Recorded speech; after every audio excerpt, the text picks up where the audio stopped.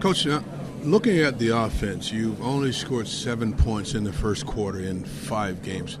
How do you really get to fixing that portion of your offense? That is something that's, something that we're very aware of.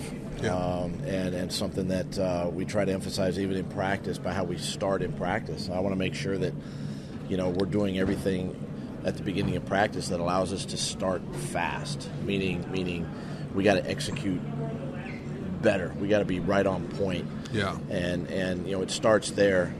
And quite frankly, we're doing things well to get down there.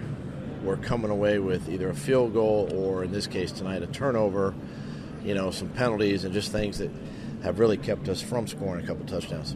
How frustrating is it when you have the pre-snap penalties, and what do you do about that, all the pre-snap stuff? Yeah, those are things that just flat out can't happen.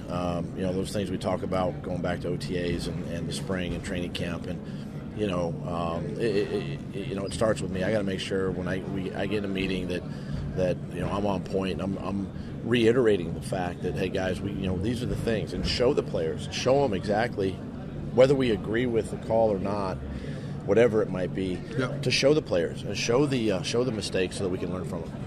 You had trouble winning on third down again today, only 2 of 9 in third downs. Where's the crux of that problem?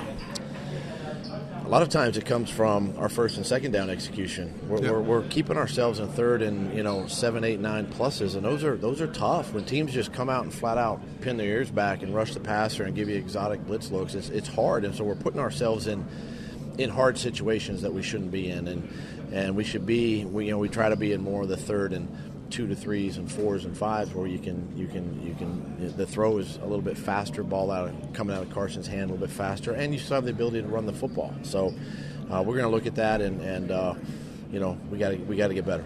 You had a short week this week. Now, how do you prepare and plan to get ready for the New York Giants on such a short week? Yeah, the biggest thing for coaches and players in the National Football League is one, we're back to work tomorrow on another opponent, so we can flush this loss pretty quickly and get back out on the practice field and get ready for another one on a short week. But I have a lot of confidence in my staff, a lot of confidence in these players.